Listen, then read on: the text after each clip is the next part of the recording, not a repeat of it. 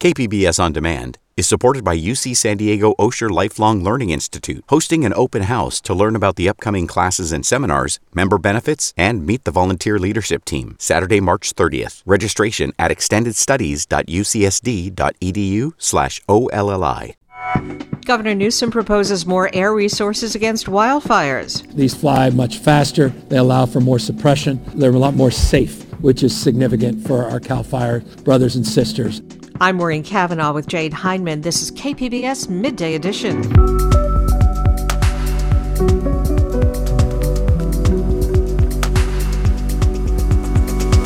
We mark the anniversary of George Floyd's murder by examining local police reforms. In the end, when we talk about this, it's intersectional, and we have to see the way that systems of inequities are really pushing up against each other and why we're seeing these outcomes time and time again. And we'll hear about the history of injustice that led up to the crime. And arts reporter Beth Accomando brings us an audio postcard on the start of the Star Wars phenomenon. That's ahead on Midday Edition.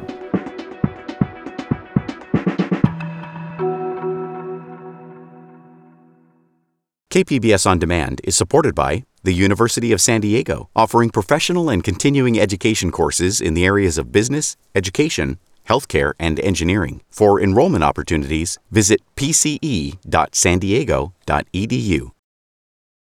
With most of California already in severe to extreme drought conditions, Governor Gavin Newsom is proposing a massive $2 billion infusion into state wildfire preparations. Those proposals include 1,400 new firefighters, forest management with fire breaks created up and down the state, and more firefighting aircraft, including 12 Firehawk helicopters. These fly much faster. They allow for more suppression. They're a lot more safe, which is significant for our CAL FIRE brothers and sisters. Newsom says so far this year, California has already seen hundreds more wildfire outbreaks than at this time last year. And 2020 was, of course, a record-breaking fire season, with much of the destruction coming from lightning-sparked fires in Northern California. Joining me is Thomas Schutz, a fire captain and public information officer for CAL FIRE and the San Diego County Fire Authority. And Captain Schutz, Thomas, welcome to the program. Thanks for having me. Where does San Diego stand in face of this widespread drought in the state? How bad is it here? We still have a huge challenge ahead of us here. Ironically, we're probably one of the better counties throughout the state, sitting at abnormally dry, which is not a place we want to be, but with most of the state in some level of drought, we're looking slightly better. We still haven't seen that rainfall, that moisture that we need down here. We know that we still have a huge challenge with the fuels out there, all the grass and brush. And so we certainly have a long summer to look forward to as well. But, we know statewide it's going to be a challenge all around. Now, one fire scientist has described the vegetation in California and the West as being, quote, so dry it's like having gasoline out there. Is that the case here in San Diego? It's certainly like that when we have the wind factor. The winds can really make or break our firefight out there. And we saw that just a few weeks ago with the Southern Fire out in the desert, the Shelter Valley area. Fire was able to take off overnight, grow to over 5,000 acres. That's almost 1/3 of the acreage that's burned in the state. And I was out in the desert where the fuels are relatively sparse, and not a whole lot of continuity of the fuels, but we had the wind pushing on it, a very strong wind actually out of the west. And that wind can make up for a lot, and it can make those fires grow exponentially, and it causes a lot of problems for us. Is the drought in the West the only reason for this dangerous wildfire season? Maybe our forest management policies to blame? It feels like there's a lot of things coming together. Down here in San Diego County, we don't have as many of the timber forests that a lot of people think of when you're thinking about Northern California. A lot of our forest communities are the chaparral communities, the brush intermixed and of course with homes and populations out there. I'd say a big problem for us is it seems like we've had a lot shorter winter times. We haven't been getting that moisture. And so those chaparral communities, the brush is a lot drier than it has been historically. That's causing some issues for us. And then, of course, not being able to manage the land as much as we'd like over the past many decades, these stands have the potential to build up and create more fuel for us. And so it's something that we're excited about looking into the future, about really taking an aggressive stance on doing these fuel management projects, these fuel modifications to really try and prep the landscape to make it easier to fight fires when they do happen. Right now, how is San Diego preparing for wildfire? What resources are available? We have a lot of things ramping up. Every year, San Diego County as a whole is a bit of a powerhouse in the statewide system. With CAL FIRE, we're one of the biggest units. We have San Diego County Fire that we work with that helps build up our arsenal down here. So with over 41 stations, we're always ramping up this time of year. This year is unique in that we've gotten a lot of funding for extra firefighters. So we're using those firefighters to build up our fire crews. That's one of our, I don't want to say weaker points right now. And that's because of the conservation camps that we've been counting on for so many years and are such a huge asset to our program have slowly seen a decrease in population. And we really need to bolster those hand crews.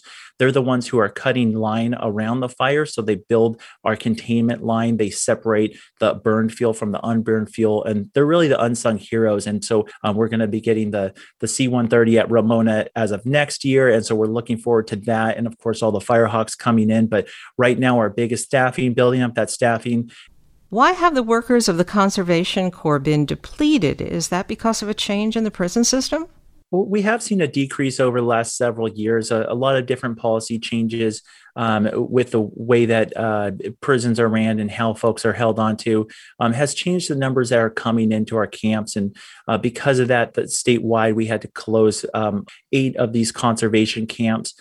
2 of those camps were in San Diego County. And so where we had 4 camps before, two male and 2 female, 1 male and 1 female camp has been closed. And we're working to bolster those numbers with our Firefighter 1 hand crews. Now, the predictions for this year, as we've been saying, are bad for wildfires, both in California and across the West. So how do firefighters mentally prepare when they know something like that is coming? We're working hard right now in this springtime, in this interim, to make sure everybody's trained up and ready to go. Everybody's well rested. If folks do need time off, they're getting it while they can. We actually sent out a strike team of engines, which is 5 engines and a chief last night to go assist up in Riverside. And so we're already starting to see our resources get deployed. And so we're taking steps to make sure that we're ready to go for that. I've been speaking with Captain Thomas Schutz, Public Information Officer for CAL FIRE and the San Diego County Fire Authority. Captain Schutz, thank you. Thanks for having me.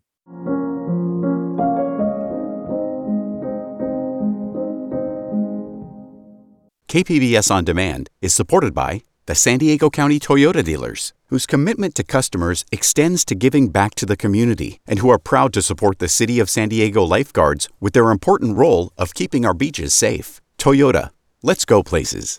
You're listening to KPBS Midday Edition. I'm Jade Hindman with Maureen Cavanaugh. On May 25, 2020, George Floyd took his last labored breaths while Minneapolis police officer Derek Chauvin knelt on his neck.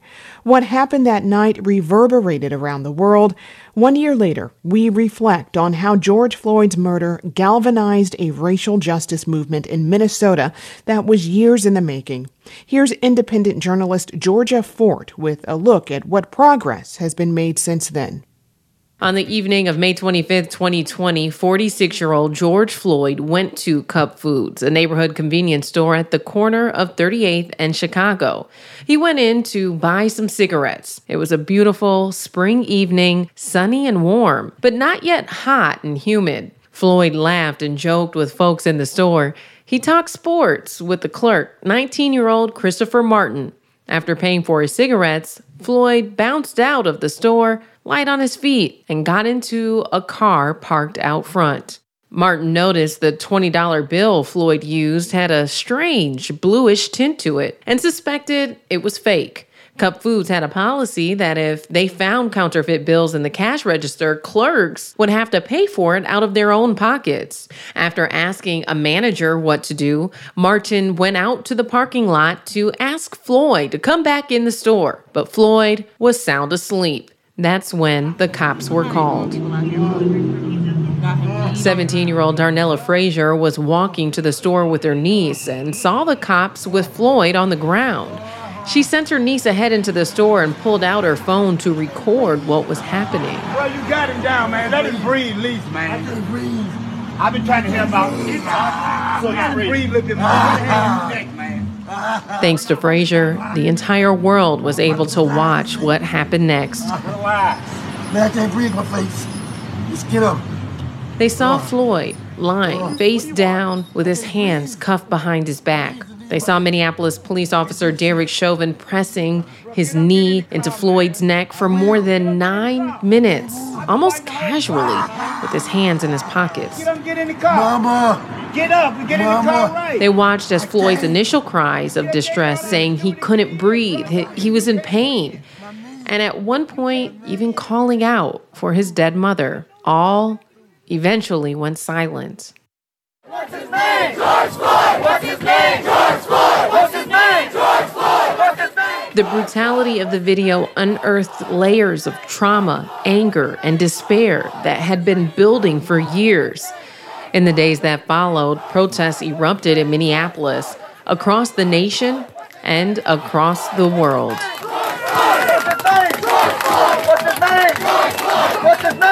Ultimately, a jury would find Officer Derek Chauvin guilty of murder, and many pronounced the verdict a significant win for police accountability. But how much has really changed?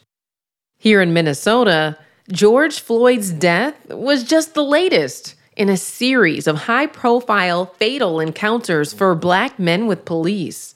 Back in November of 2015, 24-year-old Jamar Clark was shot by Minneapolis police. He died the next day.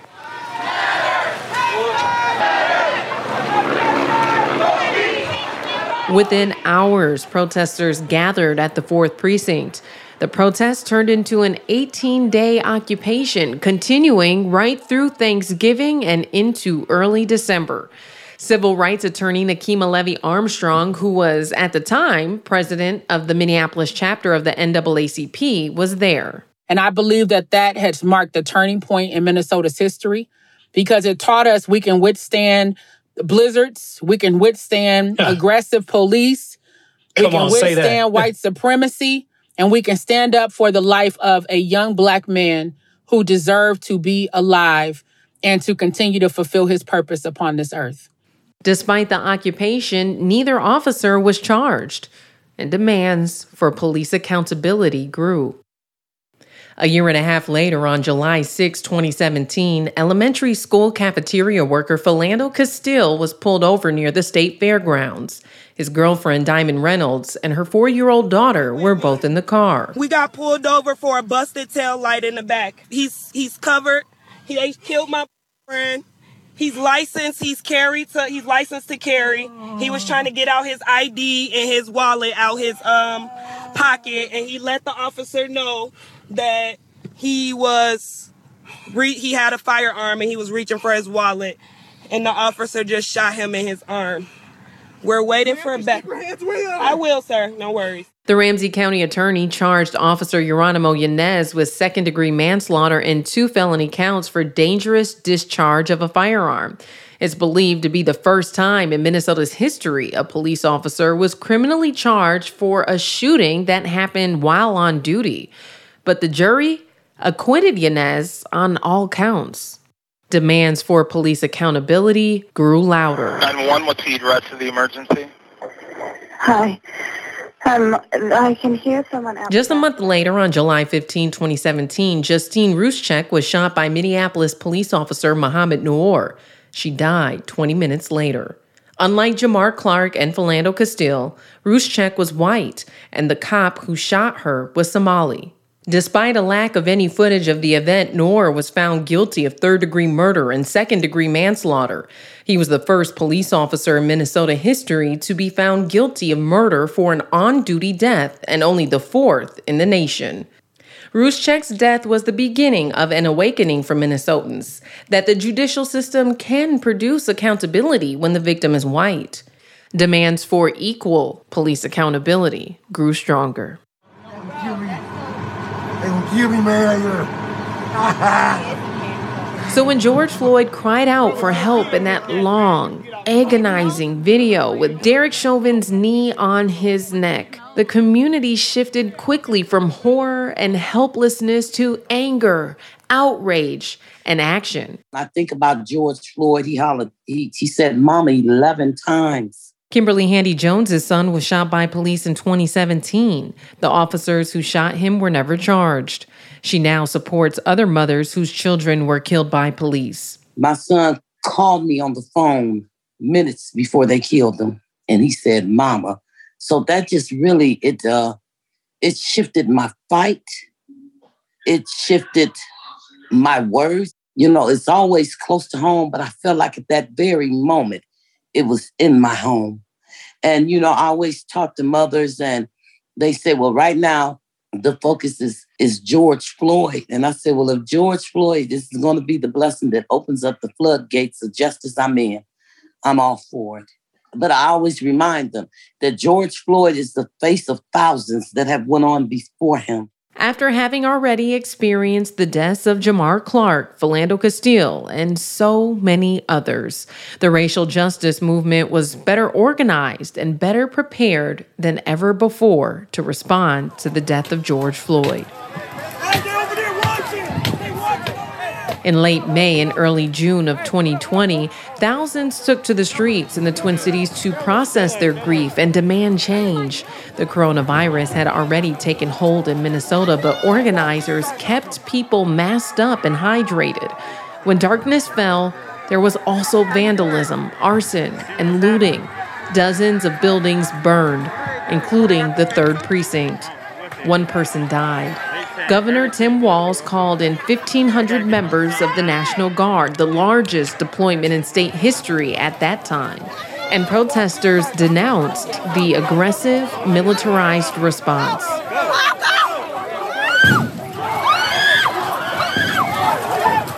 In the aftermath, investigators would discover many of the fires were started by white people, some of them from outside the Twin Cities. Meanwhile, the site of George Floyd's death became a community gathering space. Residents like Marsha Howard worked together, renaming it George Floyd Square and turning it into a site for art, mutual aid, and protest. We're residents who are just sick and tired of being sick and tired. And it's our neighborhood, so we're the ones that sweep the street. We feed people, we house the houseless. Howard is one of many activists who have made it their personal business to fight for change. In the years since the death of Jamar Clark, Black community leaders such as Jeremiah Ellison and Andrea Jenkins successfully ran for seats on the Minneapolis City Council. And soon after George Floyd's death, 9 members of the council called for defunding the police department. The proposed ballot question was ultimately blocked by the Minneapolis Charter Commission. In July 2020, Governor Walz signed a new policing bill that banned chokeholds in most circumstances. Critics said the bill was weak and a far cry from the kind of real reform that was needed. Meanwhile, tensions continued to grow between authorities and communities seeking change. We need marshals and arrest the people to the front line. You are all under arrest. In November 2020, the Minneapolis Police Department arrested more than 600 protesters who had marched onto I-94. Then in December, Dalal Eve was shot and killed by Minneapolis police, just a mile away from where George Floyd took his last breath. Police search warrant! We see her! Police search warrant! Police search warrant! Get on the ground. The police then raided the home of his family, guns drawn. Only after they'd finished searching the home did they inform them that their son had died hours earlier. Police say Id shot first, and to date, no officers have been charged in the case. Demands for police accountability grew tired. We thought they learned the lesson until they killed our brother Dalal here in Minneapolis. And so that's why today and every day from today, we need to continue to demand for justice for Dalal, for George Floyd, for Jamar Clark, for Philando Castile, and for the thousands of lives that many people don't know their names because it wasn't recorded, because people didn't come out in this manner. Coming up, the trial of former police officer Derek Chauvin. You're listening to George Floyd a year later. I'm Georgia Fort. George Floyd, a year later, is a production of Racial Reckoning, The Arc of Justice, a journalism project created and supported by Ampers, diverse radio for Minnesota's communities in partnership with KMOJ Radio, the Minnesota Humanities Center, and with support from the Minnesota Arts and Cultural Heritage Fund.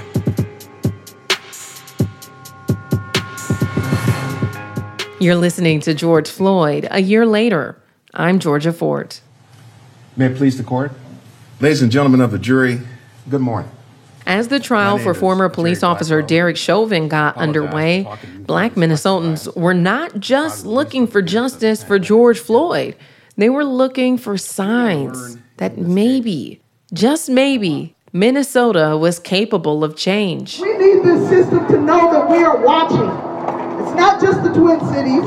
It's not just the state of Minnesota. It's not just the United States of America, but the whole entire world is watching this case. While the jury was still being selected, the city of Minneapolis announced a historic settlement with George Floyd's family for $27 million. Chris Stewart, an attorney working with the Floyd family, said the settlement set a precedent in how the justice system values Black life. The number today changes evaluations in civil rights for a Black person when they die. Because what you don't know is the rigged game that we always have to play when we take one of these cases. Because African Americans are not valued high when they are murdered by law enforcement in these cases. In comparison, Diamond Reynolds and Philando Castile's family received a total of $3.8 million in their civil settlement. Shamar Clark's family received just $200,000. The Derek Chauvin trial was broadcast live. As witness after witness took the stand, it became clear they'd been traumatized by George Floyd's death. When I look at George Floyd, I look at my dad, I look at my brothers, I look at my cousins, my uncles, because they are all Black. I look at that and I look at how that could have been one of them. It's been nights. I stayed up apologizing and apologizing to George Floyd for not doing more and not physically interacting and not saving his life. But it's like, it's not what I should have done. It's what he should have done. He should have. The Minneapolis Police Department's own Chief Madera Arredondo denounced Chauvin's actions. That is not part of our policy. That is not what we teach, and that should be condoned. Chauvin's defense attorney maintained that it was George Floyd's drug habit and poor health that killed him, not the knee on his neck. Before the lawyers could make their closing arguments, another young, unarmed Black man died at the hands of Minnesota police. On April 11th, just a few miles away in Brooklyn Center, 20-year-old Dante Wright was out driving with his girlfriend when he was pulled over by police. He immediately called his mother to let her know. Moments later, he was dead. All he did was have air fresheners in the car, and they told him to get out of the car. He got out of the car, and his girlfriend said they shot him.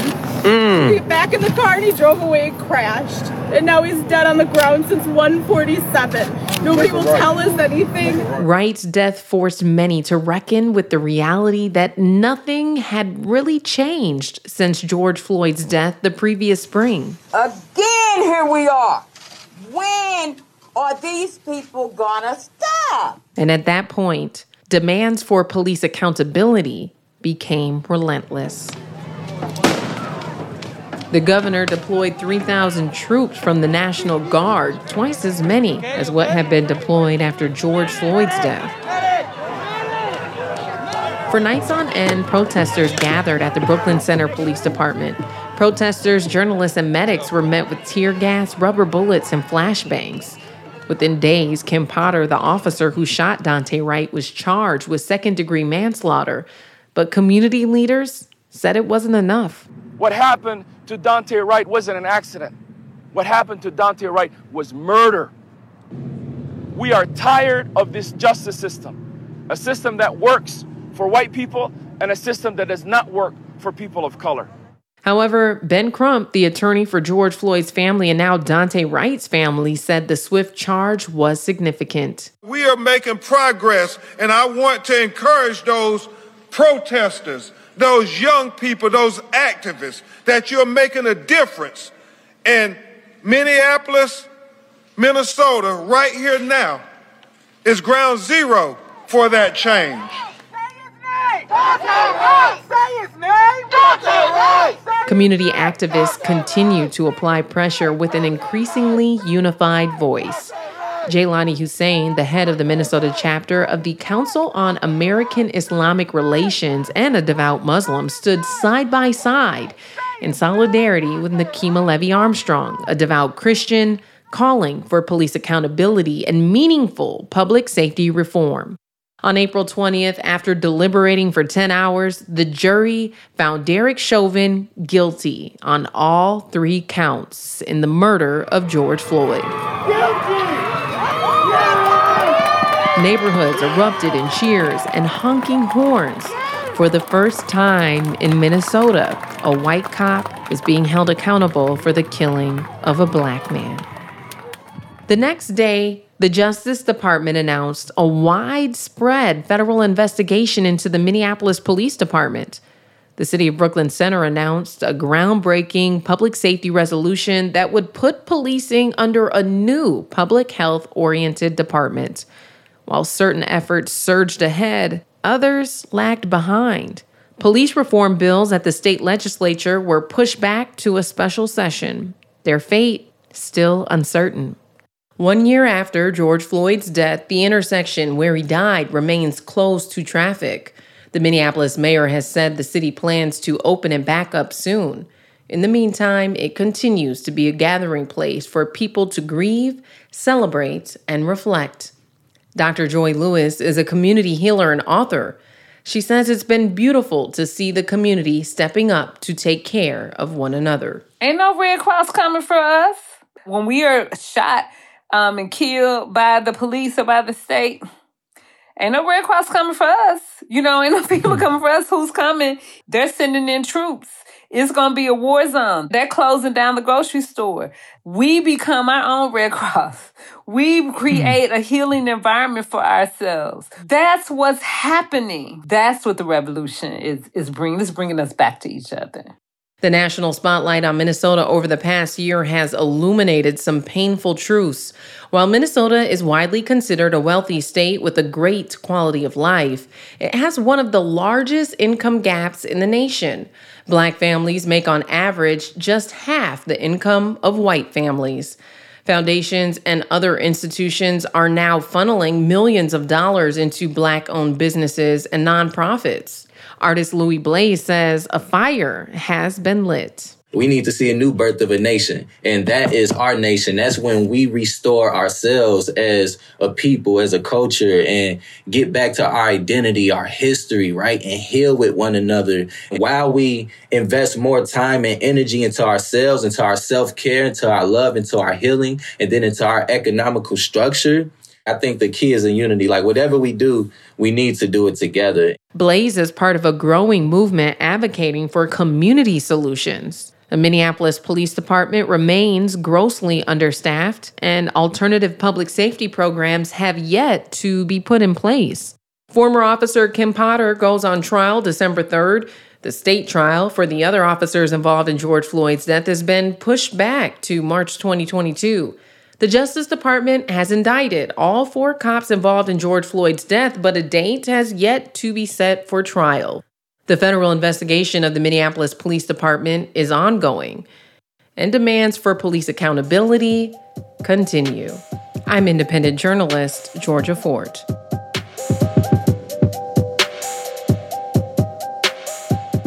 George Floyd, a year later, was written and produced by Georgia Fort and Marion Combs, with production assistance from Justice Sanchez and Aaron Warhol.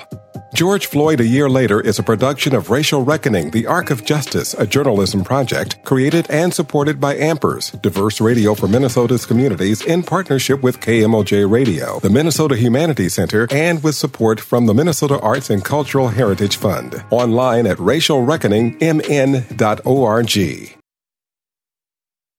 Joining me now is KPBS racial justice and social equity reporter Christina Kim to talk about the police reforms happening here in San Diego and across California. Christina, welcome.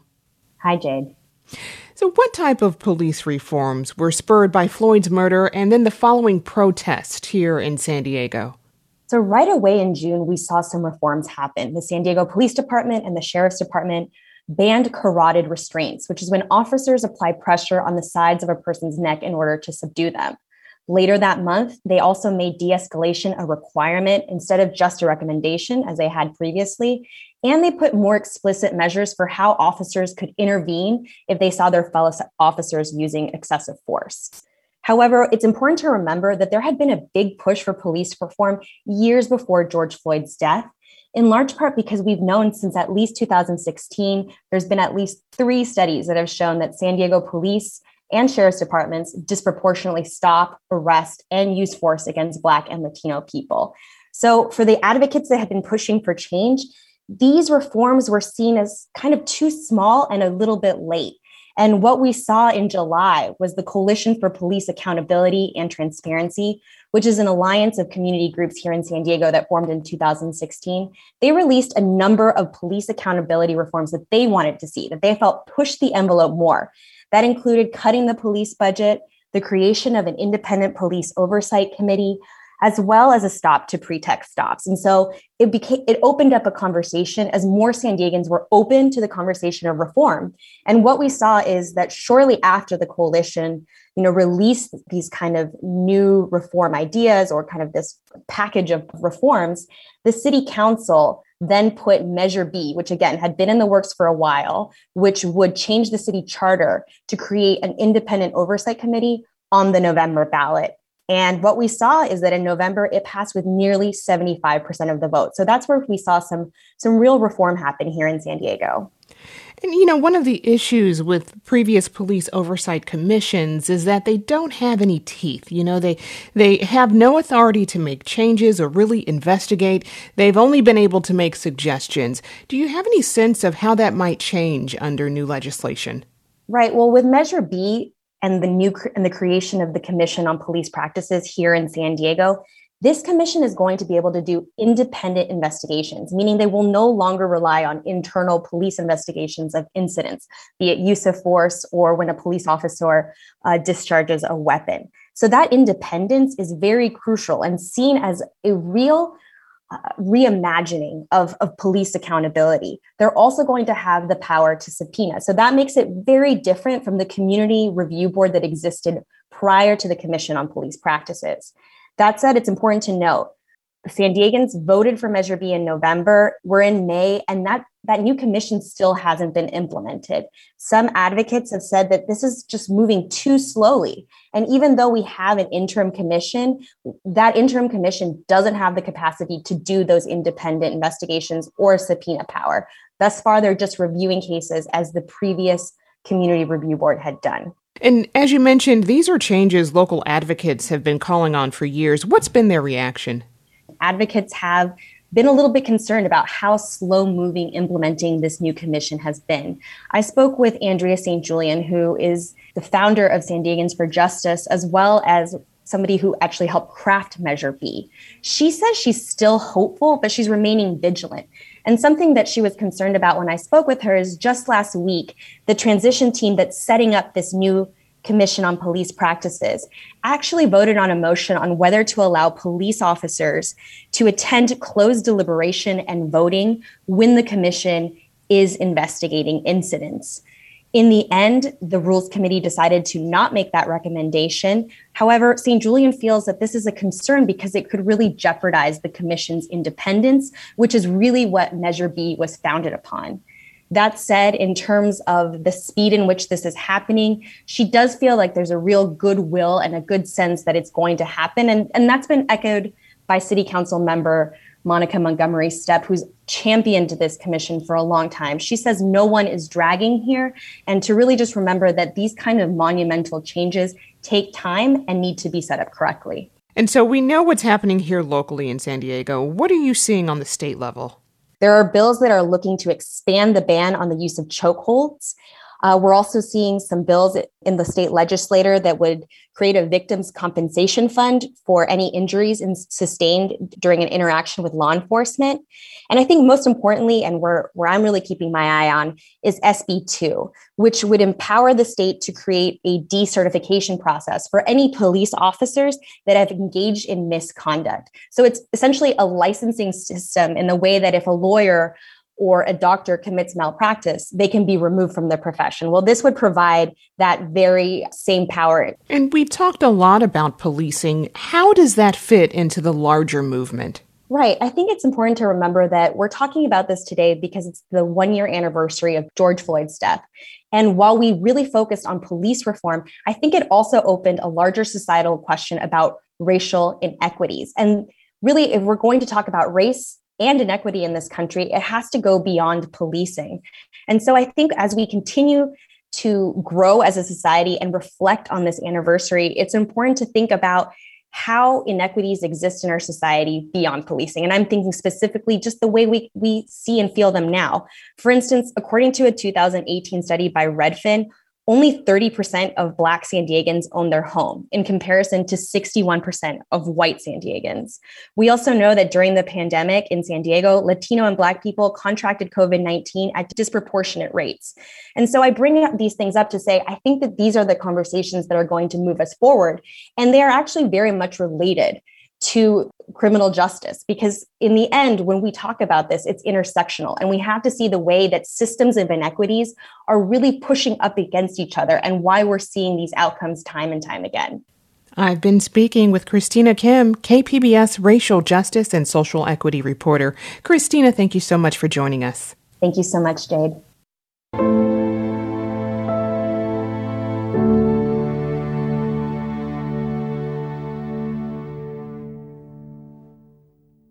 KPBS On Demand is supported by Marrokal Design and Remodeling, helping homeowners with their home remodeling needs. From ADUs to custom kitchen remodels and room additions, Marrokal Design and Remodeling designs and builds your dream home. Learn more at trustyourhometous.com.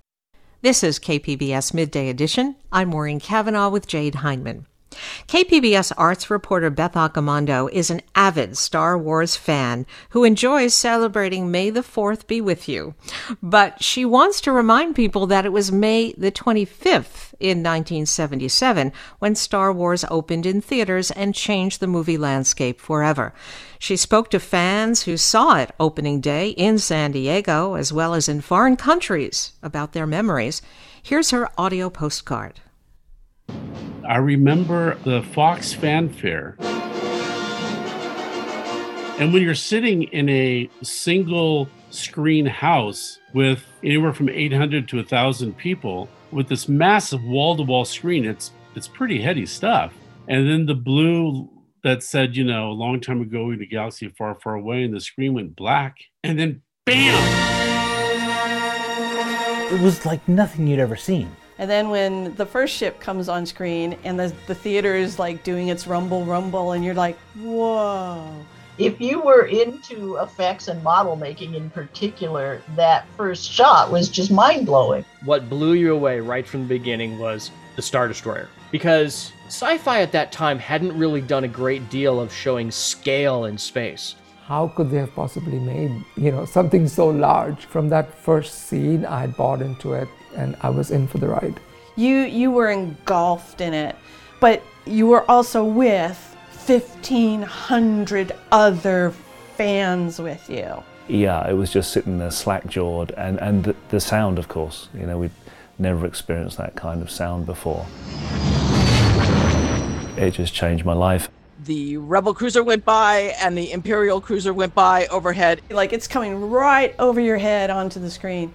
And mouth dropped open. I can't believe I'm watching this. And then all of a sudden, you see that Star Destroyer, and it's coming and coming. Okay, I'm convinced this is really awesome. And all of a sudden, there's this break, and you're like, oh, it's finally over. No, that's just the docking bay. My jaw just progressively kept dropping and dropping. I was like, oh my God, is this thing ever going to end? It's so big. And I sat there that whole movie, just leaned forward in that seat, just staring at that drive-in screen, just listening to that little tiny crappy speaker, you know. There'll be no escape for the princess this time.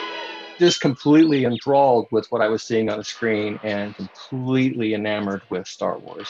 It was an incredible, really life-changing moment for me. So then I had Star Wars curtains, Star Wars bedding. I started collecting the Star Wars figures. You know, I had the Star Wars album. It was just my life became Star Wars.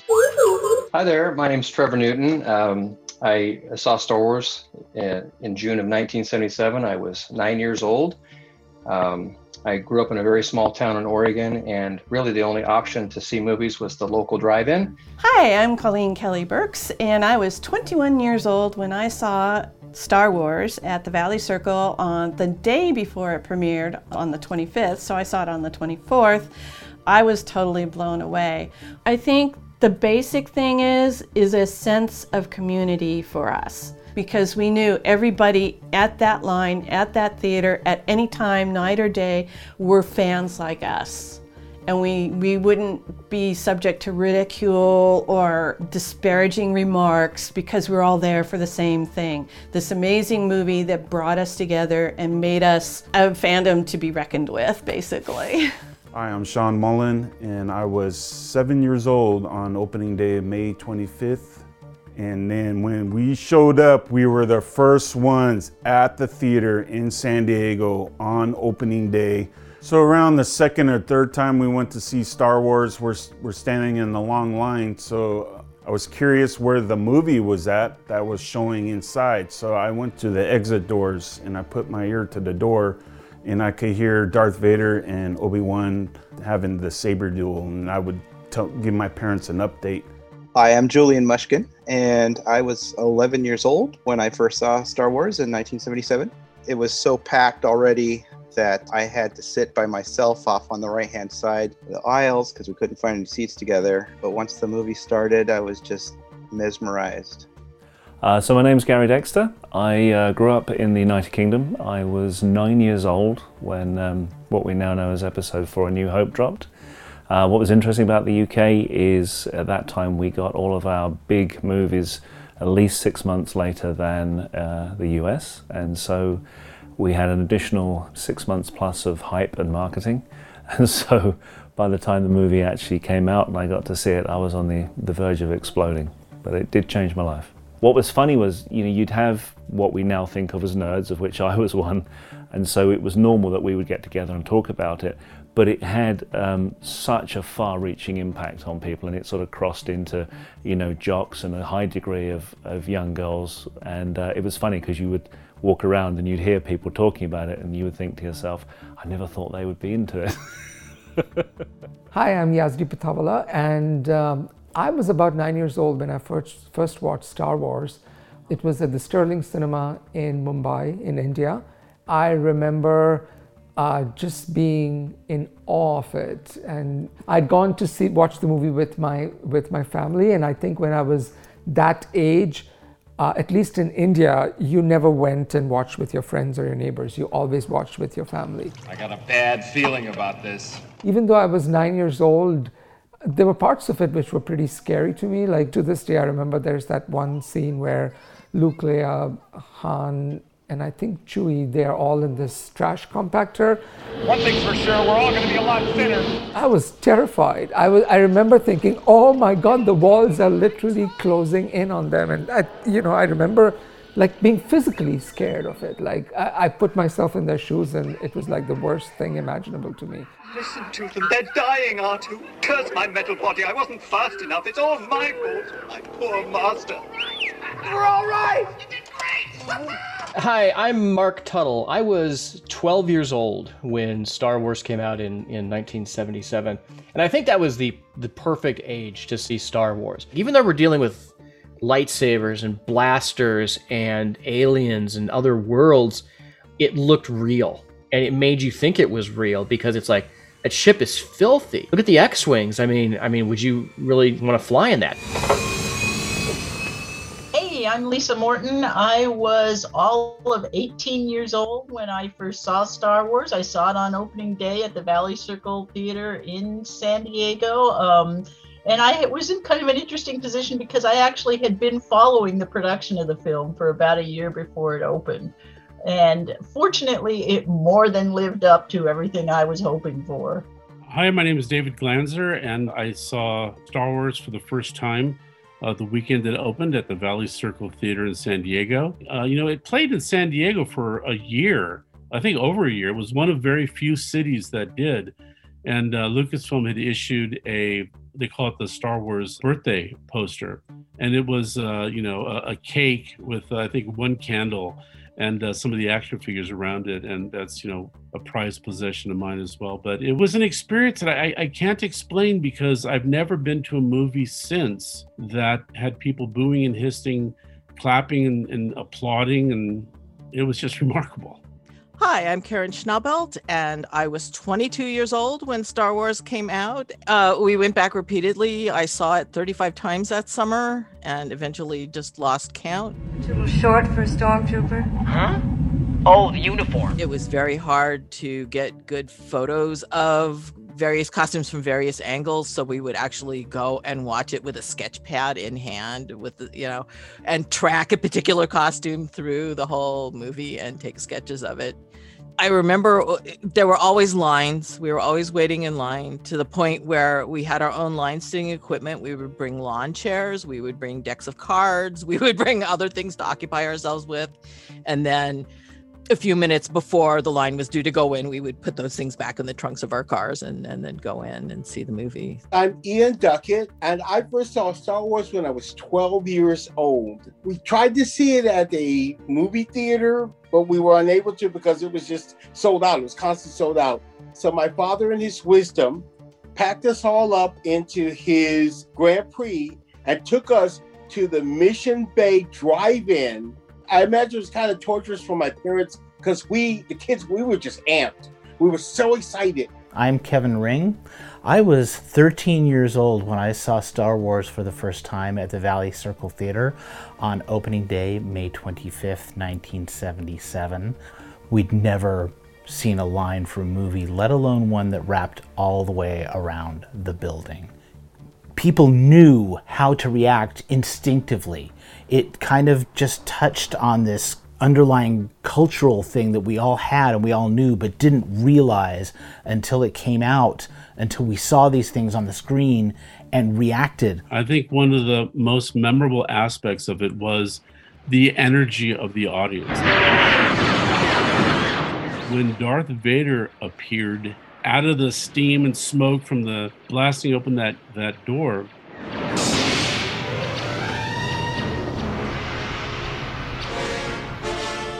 you had this character that was all in black, wearing a helmet that was reminiscent of a World War II German helmet.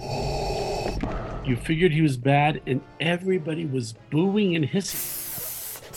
Booth, and that was just like, whoa, I'm not the only one that wants to make noise at this. That kind of set the tone for the whole rest of the film. It was awesome. It was a communal experience for those 800 or however many people in that theater. It was transformative. It really was. I don't think I've been at a movie where people cheered like that for things. It was just an absolutely different experience, and it changed everything. I remember the first time they showed the Millennium Falcon going in hyperspace,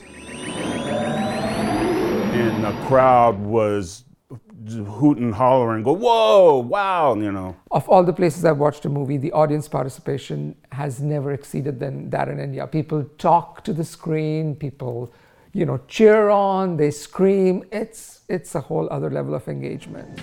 Come on, buddy, we're not out of this yet. And we were so excited. We were just jumping up and down. And every time a TIE fighter flew past or Obi-Wan chops the guy's arm off, it was cheering and jumping up and down. It was so wonderful. I wanted to see it again because I wanted to see the spaceships flying, and I wanted to see the lightsaber battles, and I definitely wanted to see the Death Star. You may fire when ready. It was commonplace for British audiences to sit quietly, but I do remember when the Death Star blew up that everybody cheered, because I think everybody had been so invested in this classic fable that looked unlike anything anyone had ever seen before. People had gone on that journey, and then when it blew up, everybody cheered. I do remember that. And that battle sequence was really cool too. You just like, you know, on the edge of your seat. Is he gonna make it? Are they gonna make it? Oh no, watch out. You know. You're all clear, kid. Now let's blow this thing and go home. So still to this day, see, I mean, how many years later, and I can still be all enthusiastic about it because I still remember how cool that was.